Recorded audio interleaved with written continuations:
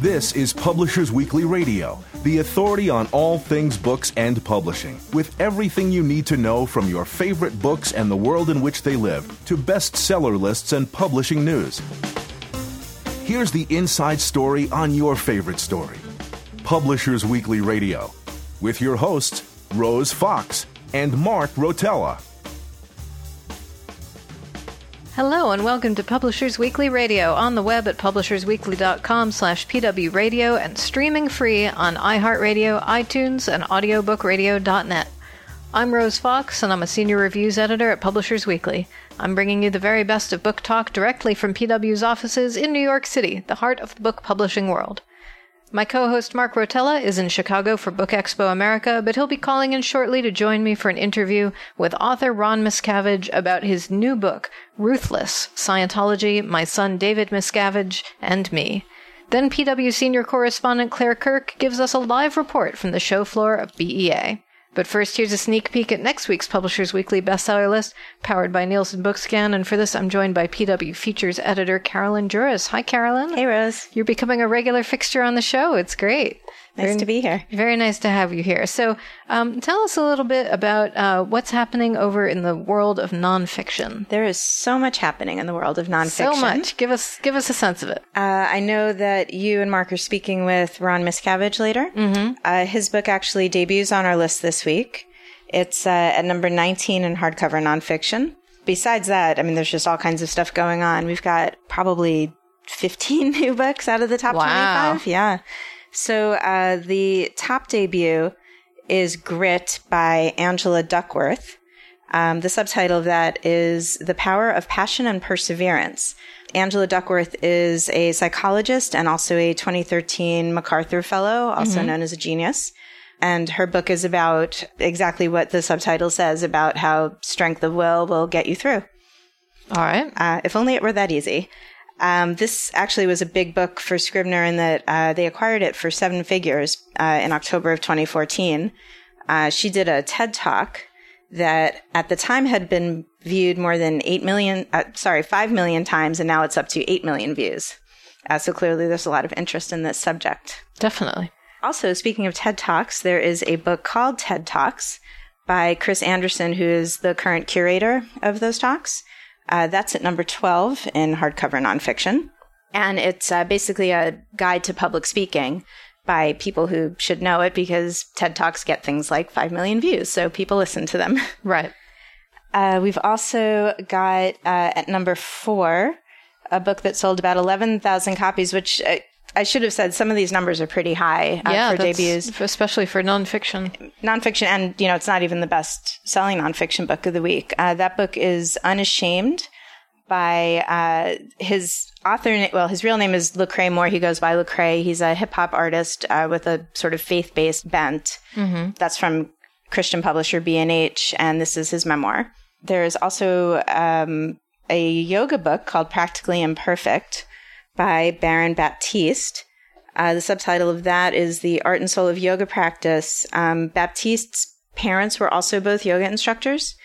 And he had a book called Journey into Power in 2002, which has sold about 86,000 copies in hardcover and trade paper. What else? So much. Yeah, I mean, we can settle for just hitting the highlights for once. 15 new books out of 25 is pretty significant. Oh, I will say, Monday's issue, we're going to have a feature on business books with a focus on things like work-life balance and kind of finding your bliss in the workplace, a very millennial theme. And at number 21 in hardcover nonfiction is a book called Find Your Extraordinary by Jessica DeLulo Heron.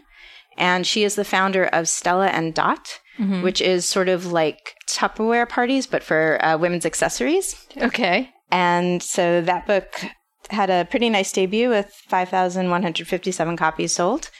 And so she's got a pretty strong following there.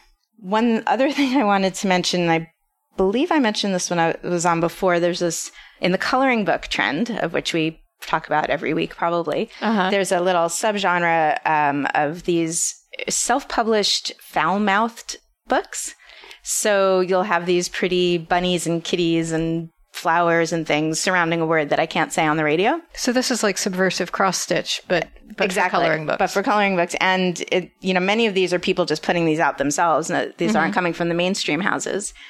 So last week we had a book debut at number 16. I cannot say the name. The person is James Alexander. And this week he has something called Release Your Anger. And that sold 13,000 copies in trade paperback. Wow. So that is a self-published coloring book for the foul-mouthed at heart. Well, that sounds very exciting. I can actually think of a couple of people who might find that very therapeutic. Yes, indeed.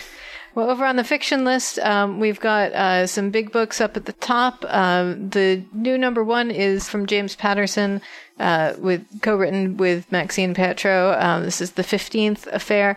Caroline, I want to thank you for pointing out that it is actually just out this week. Technically, according to our bestseller list, it was at number 37 last week, but James Patterson is never at number 37. No. It must have just been something about pre-sales. So this is 15th Affair. It's the 15th book in the Women's Murder Club series, and Detective Lindsay Boxer is the protagonist, and this time the suspect is her husband. Oh. So that's an exciting new James Patterson title out there for all you fans. And moving down the list very slightly at number 2 is The Apartment by Danielle Steele. This is a classic women's fiction style book from Steele, who's made her name in that industry and practically shaped the industry around herself. And this one may sound a little familiar. It's about 4 young women living in New York City, having women's lives and sharing an apartment and intersecting in a way that may recall a certain television show from several years back, but perhaps with some salient differences. And then moving down to number 7, we have Bloodline by Claudia Gray. This is a Star Wars tie-in title. No surprise that it's doing very well. Star Wars books tend to hit the top of the list. They do. Near it. Many of them aren't in hardcover, though. I mean, there have been That's a few, true. But it's nice to see them on the hardcover list. That one's unusual. And just below it, at number 8, is Everybody's Fool by Richard Russo, a sequel to Nobody's Fool. Russo's the winner of the Pulitzer Prize. And we call this one farcical and grisly, a shaggy dog story of revenge and redemption, starting with a chief of police falling into an open grave during a funeral service. So that gives you a sense of the vibe. It's full of ne'er-do-wells, ex-cons, daily drunks, deadbeats, and thieves. Our review says they all behave badly enough to keep readers chuckling. They announced a first printing of 250,000 copies on this one, and its first week out, it sold 10,000 of those, so it's pretty respectable. And number 11 is 0K by Don DeLillo. We gave this a starred review. Obviously, it's a pretty significant book. He's a big name, and this is his 17th novel featuring a man arriving at a strange remote compound, which is a setup similar to a couple of his other books. And we say that the asides rarely drag, and they're consistently surprising and funny, and his focus and curiosity have moved far into the future. Much of the novel's attention is paid to humankind's relationship with and responsibility to what's to come. And what's left behind and forgotten is the present. So we say that DeLillo sneaks a heartbreaking story of a son attempting to reconnect with his father into a thought-provoking novel. So that's at number 11. And just below it, at number 12, is Redemption Road by John Hart. We also gave this a starred review, called it a stellar crime thriller. Hart's an Edgar Award winner. And we say that he explores the human capacity for resilience and trust in the face of heartbreaking betrayal. The first announced printing on this was 200,000 copies. So lots of big releases coming out. We're really hitting summer blockbuster season. Absolutely. And finally, just wanted to note one more on the list. At number 15 is Everyone Brave is Forgiven by Chris Cleave. We gave this a star as well. It's set in 1939 in London, just as war is declared, and a woman named Mary rushes to the War Office to sign up. She expects a glamorous job, but is instead assigned to be a teacher. And she's a little taken aback, but the children win her over, and her class is evacuated to the country, but she persuades her partner, who is a school administrator, to allow her to teach a small group of rejected children who couldn't find homes in the evacuation and are forced to remain. We say that real engaging characters based loosely on Cleave's own grandparents come alive on the page. And the book is insightful, stark, and heartbreaking. So that's definitely one for the history fans out there. Yes. And those are the big books on the fiction bestseller list. There's quite a lot to go over this week. There is. Moving over to children's, we have 3 big releases in children's fiction. We've got the new Rick Riordan, He Always Does Well. This is a book called The Hidden Oracle, which launches his Trials of Apollo series. Mm-hmm. Rick being best known for Percy Jackson and all of the associated books in that universe. Then just below that is The Crown by Kira Cass, which closes out her Selection series, which our children's director had originally described as The Hunger Games meets The Bachelor. And it really is. It's about, the original was about a young man, a prince, choosing his bride. And while there weren't quite fights to the death, it did get a little bit nasty. So books 4 and 5 are actually about the child, the daughter of that monarch and the person who he eventually chose. Mm-hmm.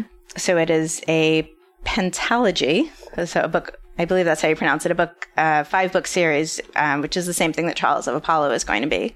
And then below The Crown is A Court of Mist and Fury by Sarah J. Maas. This is the second in her A Court of Thorns and Roses series. And just to give you an idea, this book sold 28,000 copies its first week out, and this is the third of the 3 books that I mentioned. So, wow, lots of kids buying books. Yeah, well, I think summer vacation is almost here, and people might be starting to build up their stashes of vacation reading. Yes, and sand might get in your e-reader, so buy print, people. Definitely. And that way it's easier to replace if you leave it on the plane. That's right.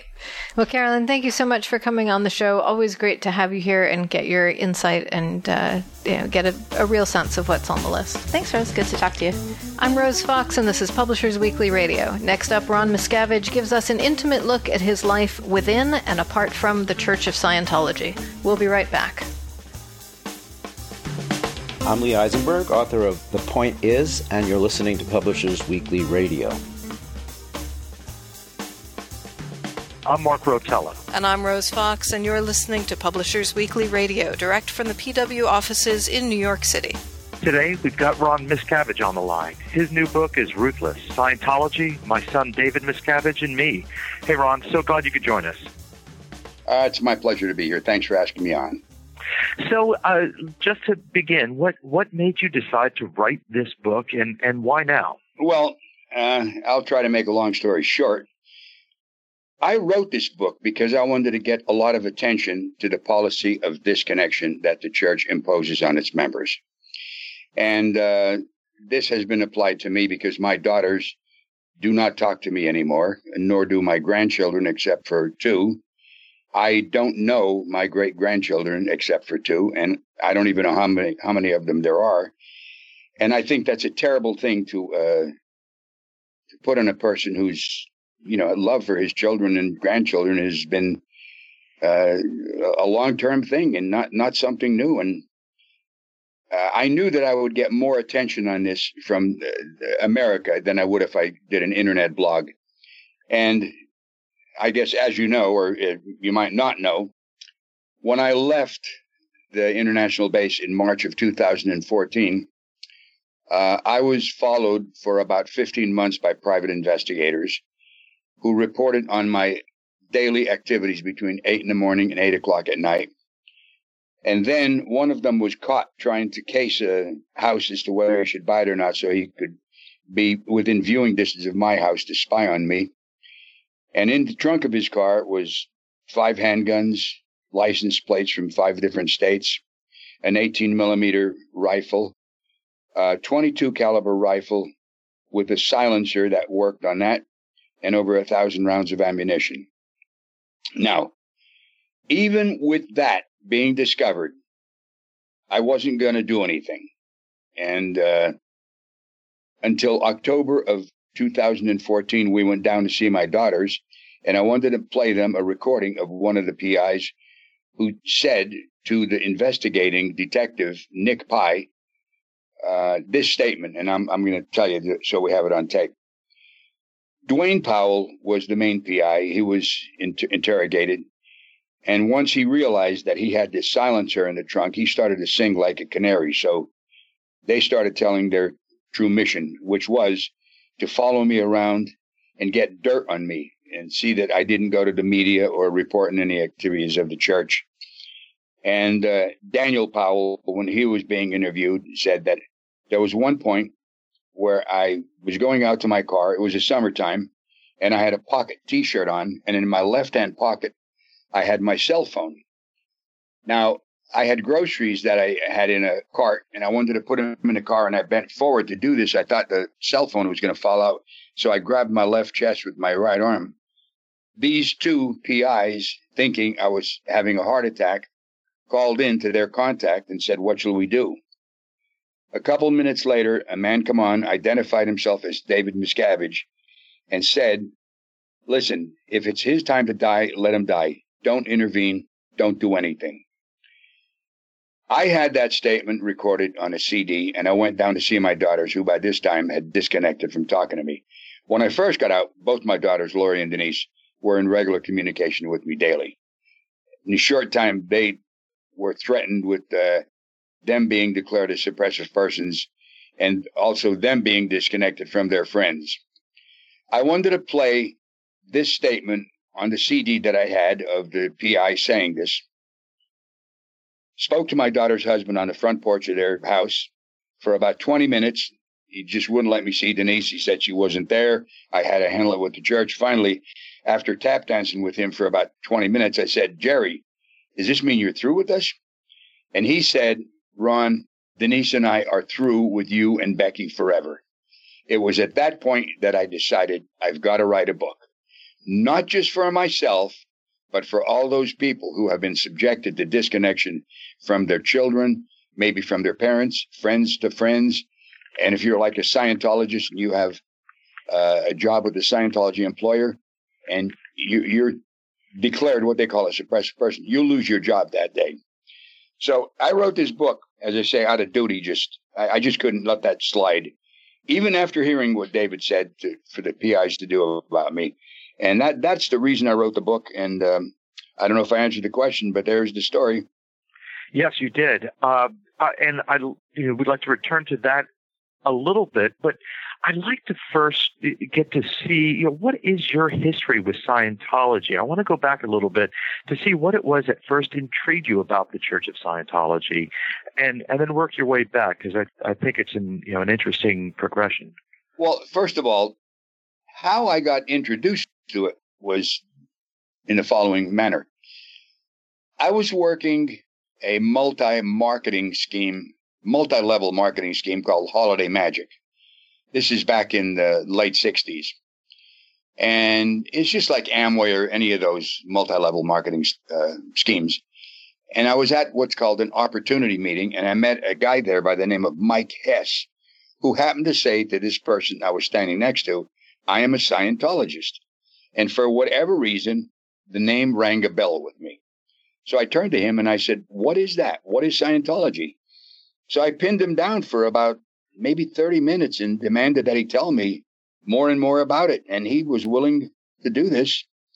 So he told me a couple things to do. And one of them was how to get rid of a headache without taking an aspirin. Just a little exercise you do. I didn't have a headache at the time, so I couldn't try it. But a little later on, I tried this particular thing. When I was driving, the headache went away in an instant. And I thought to myself, hey, there is something here I got to check out. That was the thing that piqued my interest. And that's really what interested me in Scientology. And then from that point, I found out that there was a gentleman named Frank Ogle who was in Woodbury, New Jersey. He had a cafeteria. And every Tuesday or Wednesday, I think it was probably Wednesday, he had a meeting in the evening, and he'd go over the various tenets of Scientology, and we'd discuss them and for a couple, 3 hours, do a little drills and stuff. And that got me rolling. But then the real turning point, or you could say the moment of truth, came with my son, David. David, his whole life, had been bugged with asthma. It was the bane of his existence. I mean, he would turn blue sometimes from these asthmatic attacks. And I would take him to a doctor who would give him a shot of adrenaline. I just didn't think giving a little kid shots of adrenaline was any good. So I was always on the lookout for something. So anyway, I asked Frank Ogle, I said, listen, could you do some auditing? That's what the counseling is called, auditing, for David for his asthma. He says, I'd be more than happy to do it. So I took him out of school one day, took him down to Frank Ogle's. Frank took him in for about a 45-minute session. David walked out, bright, cheery, smiling. I says, how'd it go? He says, man, it's great. He says, I'm handled. And that was the point that I think was the epiphany for David, because I think at that point he decided, I'm going to make something out of this in my life. And for me, that was, I thought his asthma was cured. It was mitigated, is the fact of it. But the fact of the matter is, he never had a serious attack after that. So that was really the thing that got us rolling in Scientology. How old was he about this time with the when he was helped with asthma? 9 years old.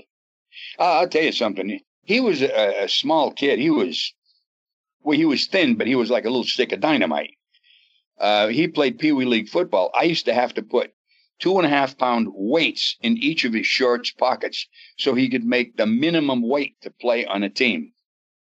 And being that small, he could tackle anybody, any size. And as a kid, I'll tell you something. He was a lovable little kid. I had great times with him. He had a great sense of humor. We got along great, you know. It's not the way it is now, though. So tell us a little bit about your relationship with David, your both of your relationships with the church. Obviously, things changed. What happened? Well, in 1985, decided that I was going to join the Sea organization, which is like the priesthood in the Catholic Church, or the monks, all right? And you're sequestered basically at the place I went, to the international base, from the rest of society.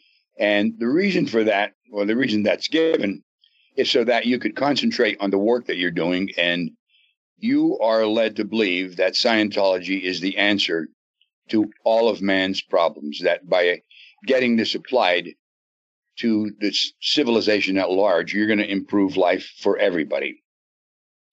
Now, there may be some truth in that, if in fact that is what is done, because when you get in Scientology, your starting levels, what I would say, the bottom of the bridge, the basic things that you learn, the courses that you do, the auditing that you get, is very helpful to you as an individual.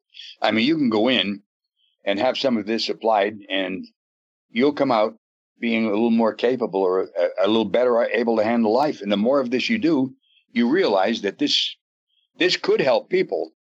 And that leads people to want to disseminate it to others. And of course, then if you really want to dedicate yourself, you join the Sea organization and you make it your life's work. Now, I'm at the international base, and this is in June of 1985 is when I actually signed up and got there. The first thing that I noticed a little bit of a change was I was standing outside the music studio, because as soon as I went in, since I'm a musician, as a composer, I would write melodies for various PR videos we did, or instructional videos. And that was my full-time job, writing music and performing and playing music. I was outside the music studio, and I saw David. He was about 30 yards away with his entourage. And I just looked at him and yelled, "Hey, Dave." Well, he turned around and looked at me, and he gave me a look that I know I shouldn't have done that. And it was at that point I realized I was not his father at that base. I was another staff member. As a matter of fact, I tell you, in our relationship and talking to each other, he never called me Dad. He called me Ron. And that was, I guess, the beginning of it. Now, in the early years in the Sea organization, it was tough, and the hours were long, and the work was hard, but there were so many things that we did that were enjoyable that it was very tolerable. This, over a period of years, started to change. And then it got to the point, many years later, where if you wanted to send out a letter to somebody, you had to have that letter read before it left the base. In other words, you would put it in an envelope, unsealed. A security guard would read this, and if there was anything in there that they felt you shouldn't be saying, it was sent back to you to correct and write an acceptable communication to your person you wanted to write it to. If you wanted to talk to somebody on the phone, you didn't have a cell phone, you didn't have free use of a phone, you had to go through reception, who would then put you through to whoever you're talking to. And possibly if it were a business or work related, it would go through. But if you were going to talk to somebody like family or a friend, you would have to have somebody on an extension of that phone listening to the phone call. As a matter of fact, when my brother died and my nephew Gerard called me to tell me this, I had a person listening in on the extension of that call. If you needed something from town, you had to order it from the internet or buy it from the canteen on the base. You were just not allowed to walk off that base or drive off and go to a local Walmart. These are the conditions that slowly were put in place. And between that and some other things, but mostly that, my life became intolerable to me. And that prompted me to start thinking, hey, we got to get out of here. And then I planned our escape. And of course, in March 25th of 2012 is when we left. We're going to take a quick break, but don't go away.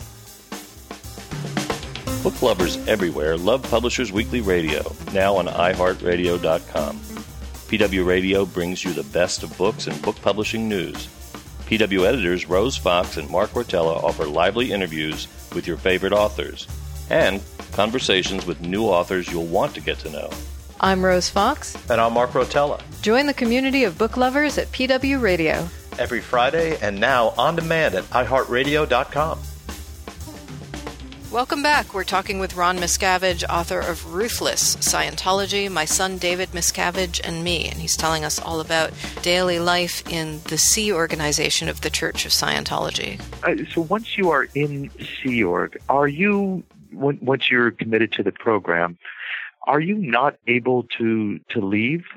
Is it something that you're then decided to dedicate your life to? And the second part of this, why the secrecy? Well, first of all, let me answer the first question. Where I was, or any place in the Sea organization, you just can't do as, let's say, if you were a Buddhist and you wanted to leave the monastery, you would go up to the head monk and say, I'm leaving. And he'd say, okay. And you walk out. You do not do that with the Sea organization. From where I was, I could not go up to the gate and say, okay, I'm leaving. And they'd say, oh, here's a box lunch. Have a nice time. No, I would have been seized physically, sequestered from the rest of the people on that base. Becky would have been sequestered separate from me, and we would have been interrogated on a daily basis as to what harmful things we did to the Sea organization or David that prompted us to leave. It's not the things that we couldn't tolerate.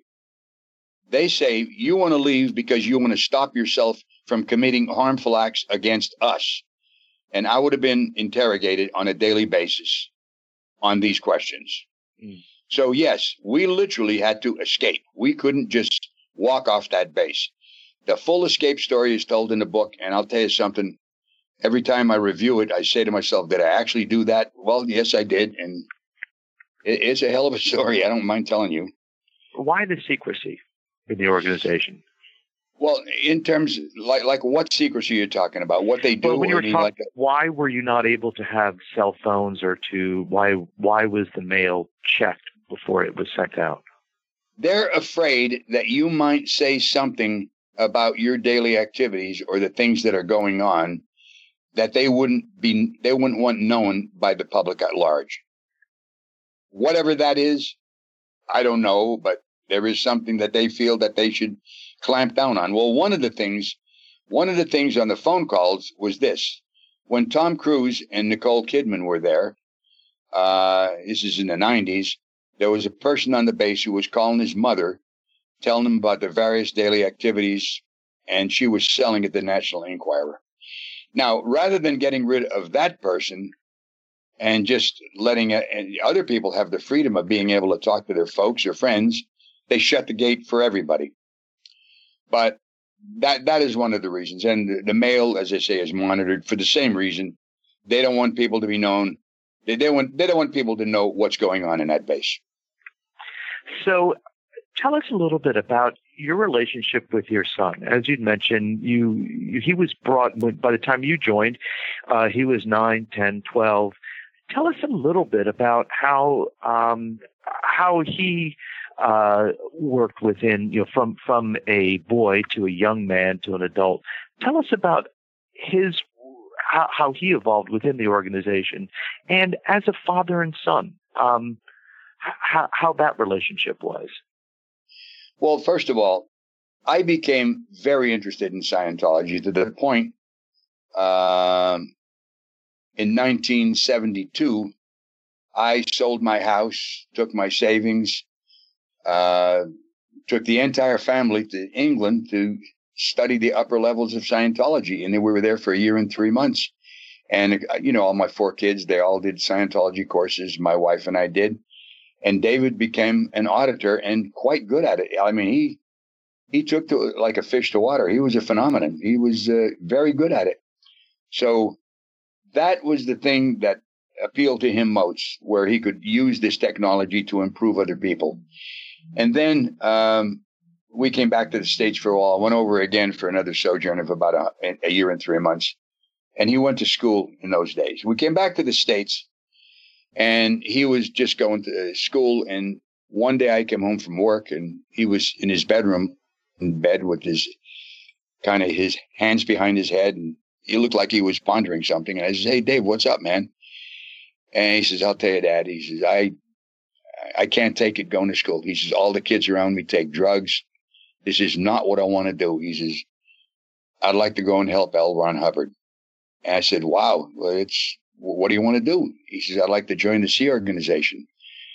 Well, he was not quite 16 yet, but I remember when I was 17, I wanted to join the Marines, and that was my goal, to become a United States Marine. And my father signed for me, and I went and I did that. So I thought, okay, he is good enough at this, and I think he has a passion for it, and I think he could be a credit to Scientology and the Sea Org. So I says, "All right, kid." I says, "I'll tell you what, I'll help you, whatever help you need to do this." So I got him some clothes, I gave him some money, and on his 16th birthday, he got on a plane and went to Clearwater, Florida to join the Sea Org. And he just, within 7 months, he was working with L. Ron Hubbard. Out in California, there was a place they had near Palm Springs, where they were shooting movies demonstrating the various technical aspects of Scientology. And that was it. He was in the thick of it. And as he went on, he rose to the top. And when I say he rose to the top, he had a passion for this, and he was a very charismatic person, a good speaker, very intelligent. And then when L. Ron Hubbard died, he saw the opportunity to take advantage of it, and he got everybody out of, well, I don't know you say he got everybody out of the way, but he pushed his way to that position of power. As a matter of fact, there's a little story involved in this, and that is, he had a terrible asthmatic attack one time where he ended up in the emergency room to get it handled. As I say, when Frank Ogle audited him, he didn't cure it, but he mitigated it. But this was a very bad attack. And when he came out, he told the person who took him there, he says, "Listen," he says, "I had this realization. Power is not granted, it is assumed." And he assumed that power and went right to the top, and then he began running Scientology. That's how he did it.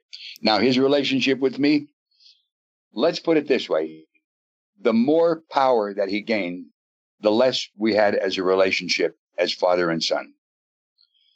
True, on my birthdays, he always got maybe a special meal from some great restaurant in LA, had it sent down to me. Really nice.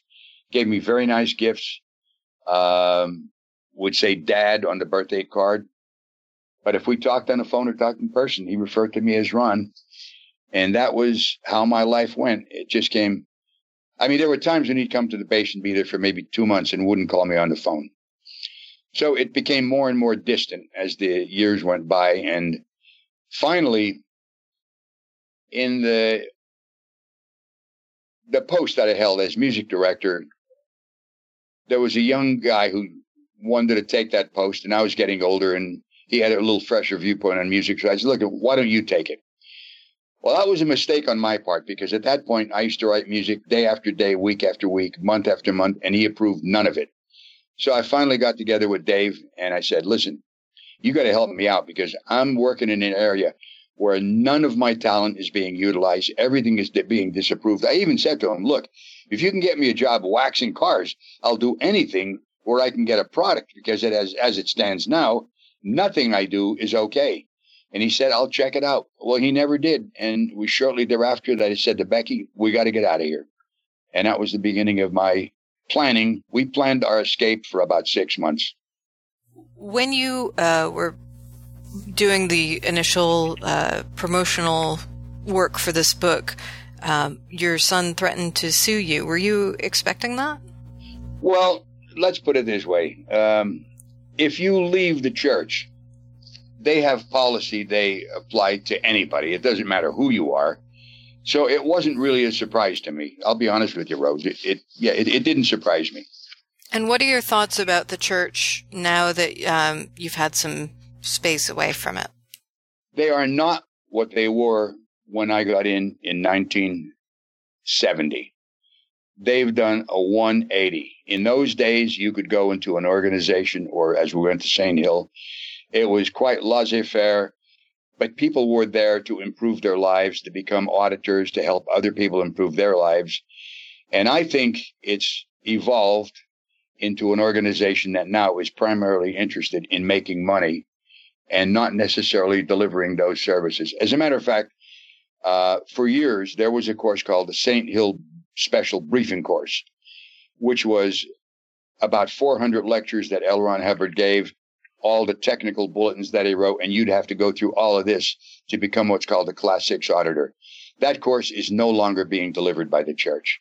But what is being delivered is, not being delivered, what's being pushed for is donations for them to buy new buildings to show that they're expanding. They buy a building, well, it's filled with air, you don't have people there. But this is the prime purpose of the church now, and it wasn't that when I got in. And I would advise people, don't get involved. In the book, I give you reading that you could do of various Scientology things, but also I've researched the area of time between 1850s and early 1900s in New Thought movements. In the New Thought movement, I give references in there.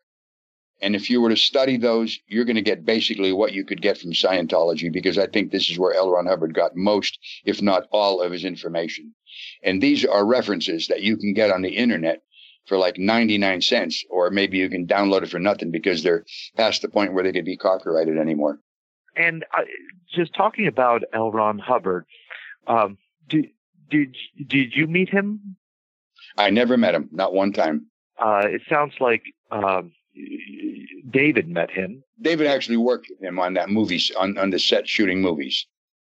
I see. And did you notice a change in Scientology after L. Ron Hubbard died? Yes, I did.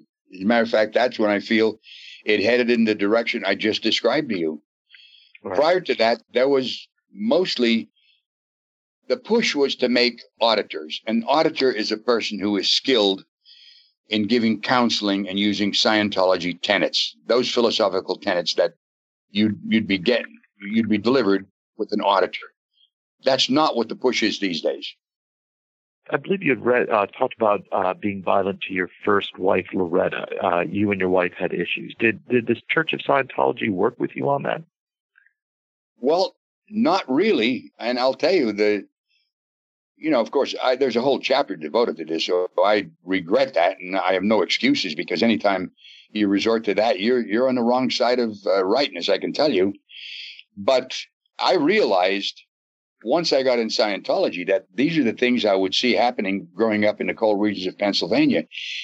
And, it was a tough area to grow up in, and that was the way of life. And these things were so abhorrent to me that I couldn't confront them. And I found myself dramatizing them with my wife. Once I got in Scientology and realized this, that was the end of it. They didn't have to do anything other than make me realize, hey, that's not you. It's something you're dramatizing. That was the end of it. We never had a physical confrontation or an argument from that point on. We argued, but that was over. So what would you say to someone who was interested in becoming a Scientologist or joining the church today? This is going to sound like a commercial, but I'm going to say it anyway. I would say, read my book. Get the gist of how it evolved from what it was into what it is today. And if you want to check out Scientology, there are many independent practitioners who deliver what I consider to be Scientology as it was back in the early days. That's what I would say. And I would not get involved with the church. I just wouldn't do it. We've been talking with Ron Miscavige. You can find his book, Ruthless, Scientology, My Son David Miscavige and Me, in stores right now. Ron, thank you so much for taking the time to join us. Well, thank you for having me on. I appreciate it, Rose and Mark. I'm Mark Rotello. And I'm Rose Fox, and this is Publishers Weekly Radio.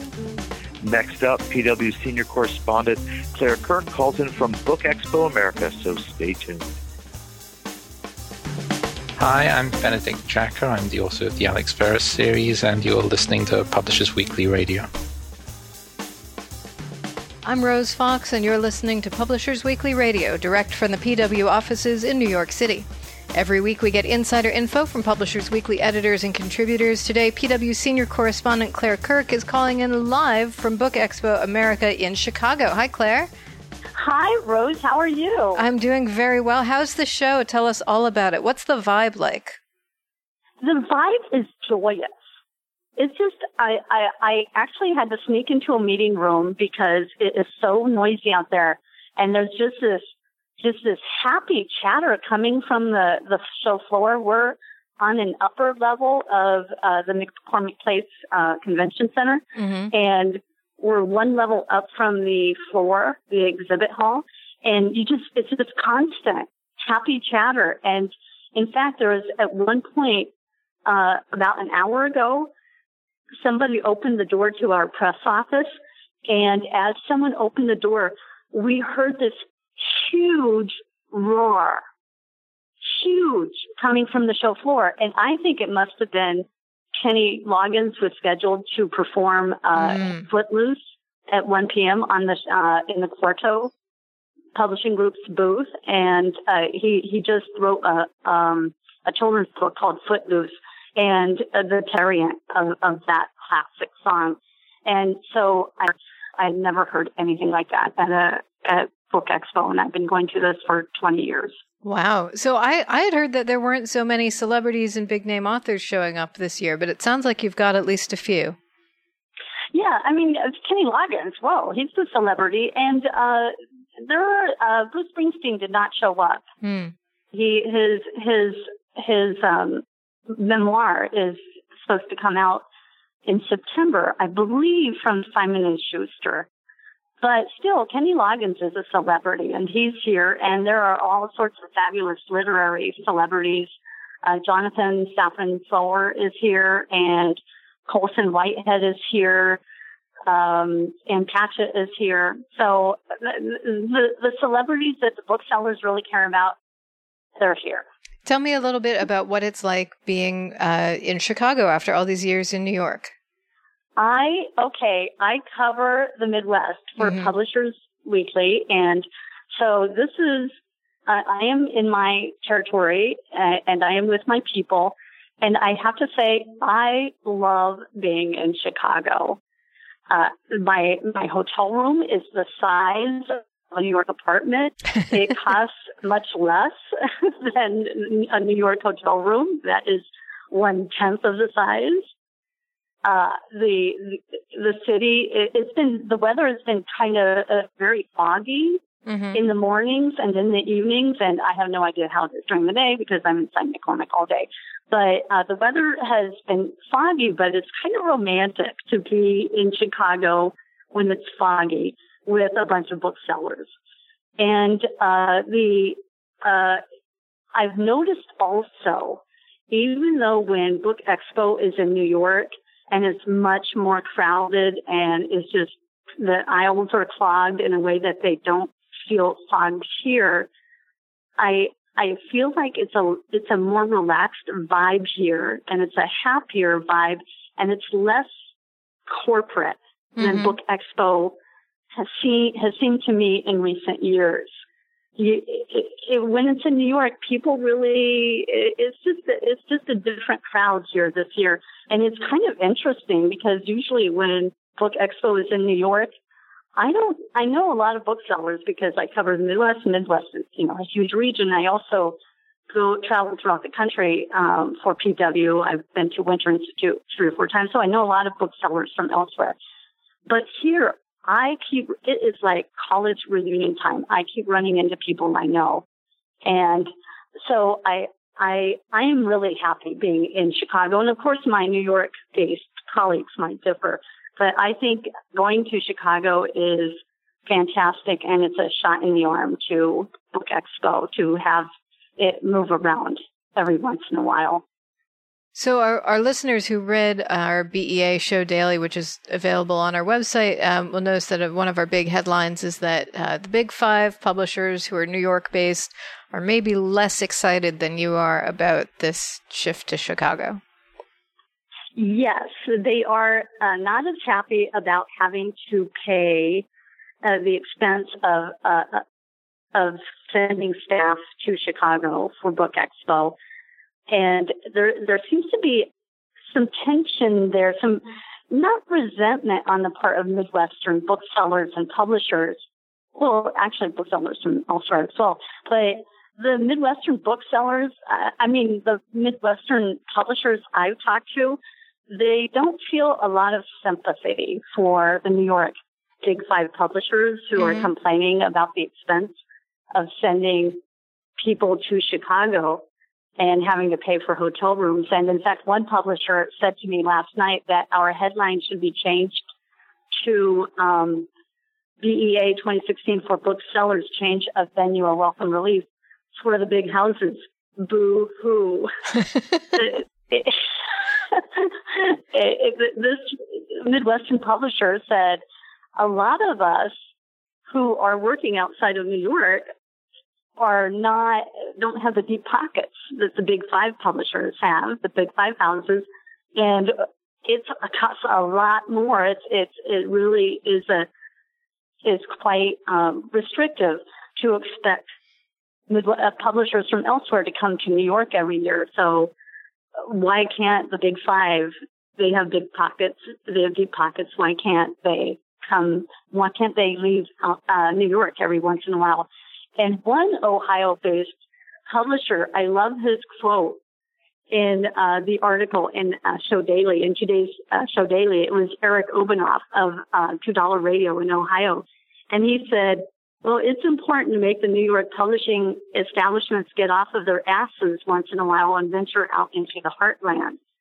And that sentiment was also echoed by a lot of booksellers that I've been talking to, where the booksellers, one bookseller, it was Emily Hall from Main Street Books in St. Charles, Missouri. And she said that when she presents to publicists in New York City, she realizes that every time she does this, now she does a PowerPoint presentation explaining where St. Charles is in the state of Missouri and where the state of Missouri is in the Midwest and where the Midwest is.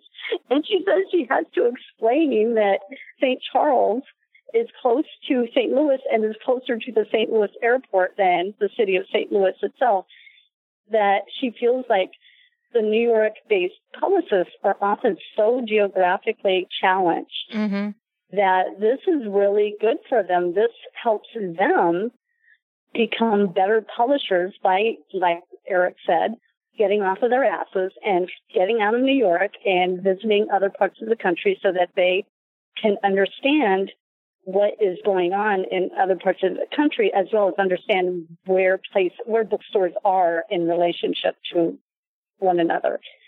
So I think it's a win-win for Book Expo to leave New York every once in a while, and for these people in New York to see what is going on in the rest of the country.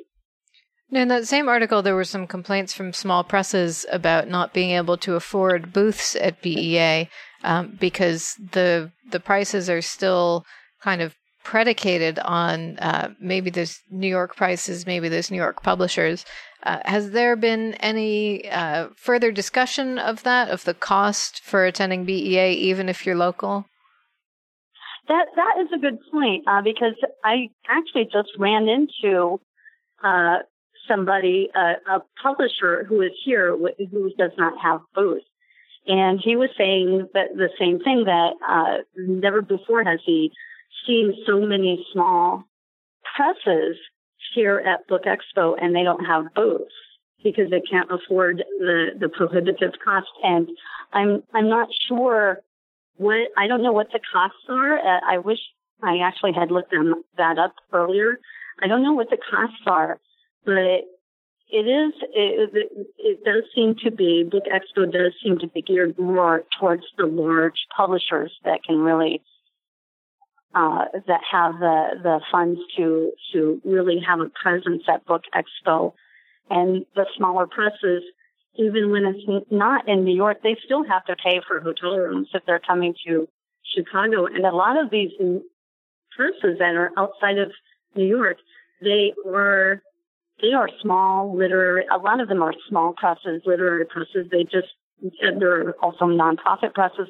They just don't have the funds to be able to afford space at Book Expo. So I do hope that, because it does seem much more prevalent this year than I've ever seen before. And maybe it's because Book Expo is not in New York, so they can actually afford to get to Chicago. But I think I'm hoping that the ABA in future will really think about having some kind of multi-tier system of payment for space at Book Expo, so that the literary presses who are here, who usually don't even go when it's in New York, can have a more visible presence. Right. That makes a lot of sense. So tell us a little bit about some of the big books for the show, anything that's getting a lot of talk, both for children and adults. Okay, I haven't read Louisa Ermolino's article on the big books of the show yet, which is running in tomorrow's daily, but I helped with reporting on it. And the booksellers I spoke to for the story on the big books of the show, it seemed to me that the one book that people kept mentioning to me more often than any other book was The Nix, which is a debut by Nathan Hill. Mm-hmm. And it's coming out, but it's being published by Knopf, and it's coming out in September. And Kathy Langer from the Tattered Cover in Denver was telling me that it was the funniest book that she has read in years. And she said it also it's very timely because there's a storyline about the 1968 convention in Chicago. So she feels that this book is very timely, as well as being really funny, and the writing is just so clever. She was just raving about it, as have many other booksellers. A lot of booksellers also mentioned to me The Mothers by Britt Bennett, which is one of the adult author buzz books, and Colson Whitehead's. It's hard to classify this book. It's called The Underground Railroad, and the premise, it's like historical, but it's fantastical at the same time. It's a novel about a young woman who is escaping slavery in the antebellum South. And in this novel, The Underground Railroad is an actual railroad that has been built deep underneath the surface of the earth. So it's a fabulous read, and booksellers are really excited about it. On the small press front with adult books, Vivian Jennings of Rainy Day Books in near Kansas City, was talking to me about French Rhapsody. And that is the third novel by Antoine Laurent. He's a French writer, and his books are translated and published here in the U.S. by Gallic Books. And apparently the The French Rhapsody is another just slice of French life, and is a delightful read that Vivian is really excited about promoting it and selling it when it comes out this fall. And also Milkweed Editions, Body of Water by Chris Dombrowski is getting a lot of buzz, and Milkweed Editions also had the big news that was announced that we broke in Publishers Weekly, the daily, on Monday. I think it was Monday, about Milkweed Editions opening a bookstore in Open Book in Minneapolis, which is a building that is dedicated to the literary arts in the city of Minneapolis. So, and the last book from a small press is Mala Femina by our own Louisa Ermolino. Okay. And Saraband Books is publishing Mala Femina, and I'm really excited about it. And I've heard one bookseller telling me that she had just read it and was really, really excited about it. And on the children's side, we have some really big books by big names besides Kenny Loggins' picture book. Mm-hmm. We have new books from Marissa Meyer and Sharon Creech and Lauren Oliver and Lee Stewart and Richard Peck. And we also have, I'm really excited about Saba Tahir's sequel to Ember in the Ashes.